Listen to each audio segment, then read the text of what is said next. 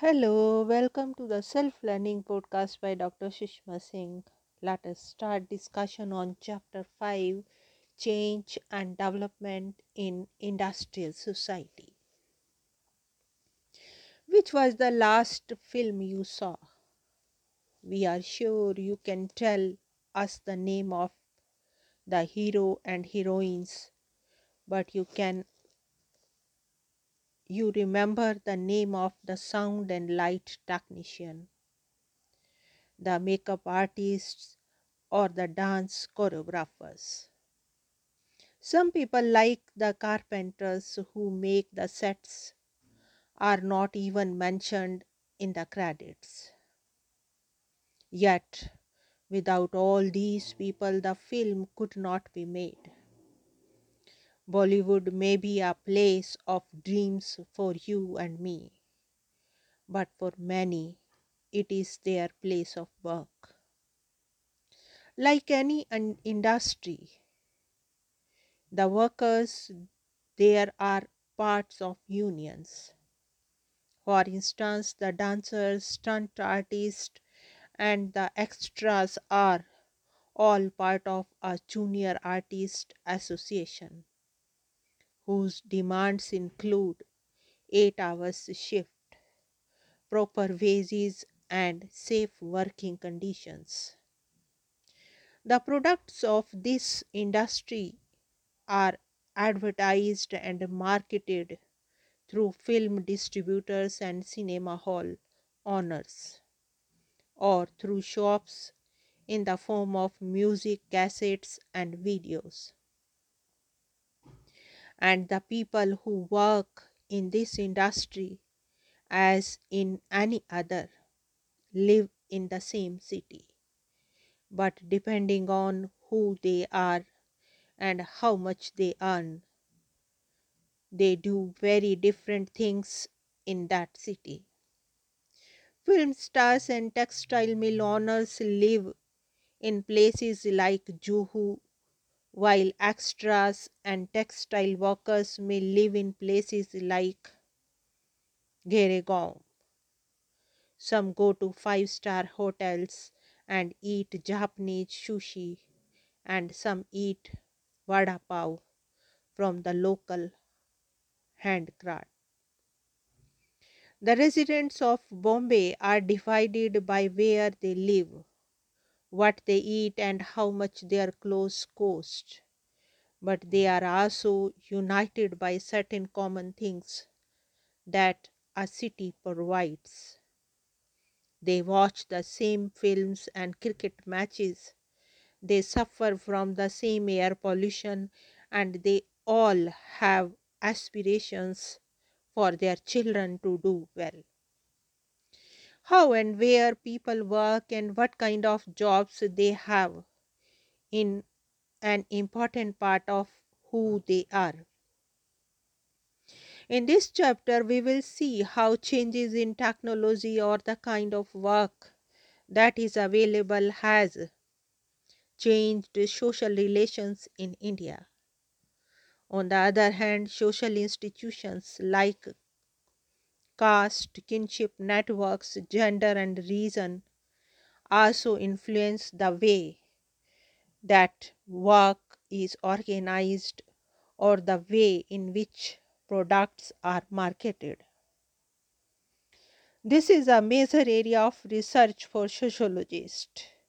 For instance, why do we find more women in certain jobs like nursing or teaching than in other sectors like engineering? Is this just a coincidence, or is it because society thinks that women are suited for caring and nurturing work as against jobs which are seen as tough and masculine? Yet, nursing is physically much harder work than designing a bridge. If more women move into engineering, how will that affect the profession? Ask yourself why some coffee advertisements in India display two cups on the package, whereas in America they show 1 cup. The answer is that for many Indians, drinking coffee is not an individual wake up activity, but an occasion to socialize with others. Sociologists are interested in the questions of who produces what, who works where, who sells to whom, and how. These are not individual choices, but outcomes of social patterns. In turn, the choices that people make influences how society works. Now let us move to the next point, images of industrial society. Many of the great workers of sociology were written at a time when industrialization was new and machinery was assuming great importance. Thinkers like Karl Marx, Max Weber, and Emil Durkheim associated a number of social features with industry, such as urbanization, the loss of face to face relationships that were found in rural areas where people worked on their own farms or for a landlord they knew, and their substitution by anonymous professional relationships in modern factories and workplaces. Industrialization involves a detailed division of labor. People often do not see the end result of their work because they are producing only one small part of a product. The work is often repetitive and exhausting. Yet, even this is better than having no work at all, that is, being unemployed. Marx called this situation alienation, when people do not enjoy work and see it as something they have to do only in order to survive, and even they survive depends on whether the technology has room for any human labor. Industrialization leads to greater equality, at least in some spheres. For example, caste distinctions do not matter anymore on trains, buses, or in cyber cafes. On the other hand, older forms of discrimination may persist even in new factory or workplace settings. And even as social inequalities are reducing, economic or income inequalities is growing in the world.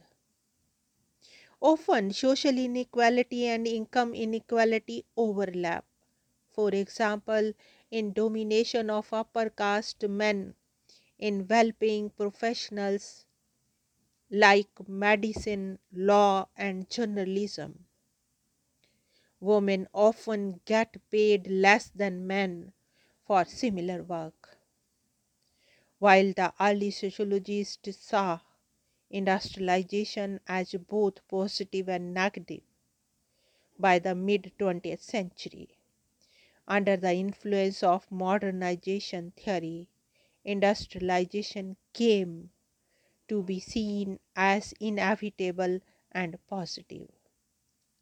Modernization theory argues that the societies are at different stages on the road to modernization, but they are all heading in the same direction. Modern society, for these theorists, is represented by the West. Now, let us wind up the session, and thank you very much for engaging yourself with the Self Learning Podcast.